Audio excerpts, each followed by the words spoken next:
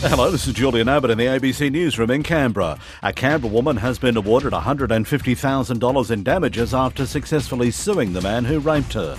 Elise Fanton reports. In 2009, the woman, who was then aged 14, was raped by her older sister's boyfriend, who was 7 years her senior. The incident occurred at the man's home.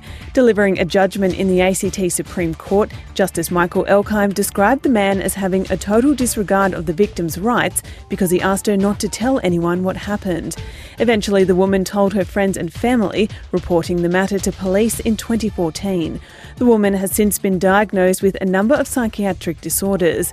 Justice Elkheim awarded her damages for costs including money for future medical expenses. Calls by an ACT coroner for laws requiring flashing rear lights on bikes have been rejected by the ACT government in its response to the report on the death of British endurance cyclist Mike Hall. The coroner, Bernadette Boss, made the recommendation in her final report on Mr Hall's death after he was hit by a car just outside Canberra in 2017 during the Indian Pacific wheel race.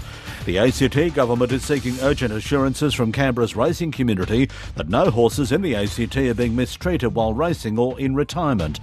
Political reporter Tom Lowry. The ABC last week aired footage of former racehorses being abused at an abattoir in Queensland. Now the ACT government has formally written to the Canberra Racing Club seeking full assurances it is adhering to the highest standards of animal welfare. That includes that horses are not being mistreated at any stage of their life and that trainers racing in the ACT are upholding their obligations. The Racing Club and the RSPCA have both told the ACT government there are currently no complaints on such matters. More than 500,000 people attended this year's Floriade, breaking the record for the event's largest ever crowd. The ACT government says about 508,000 people turned up across the month-long festival, surpassing the previous record of about 482,000 in 2014. The PM's 11 has defeated Sri Lanka by 1 wicket at Manica Oval in front of 3,106. The victory came on the last ball after Sri Lanka bowled a wide. Sri Lanka made 8 for 131 off their 20 overs, with co-captain Dan Christian taking 2 for 16 and Canberra's Djali Bloomfield 2 for 17.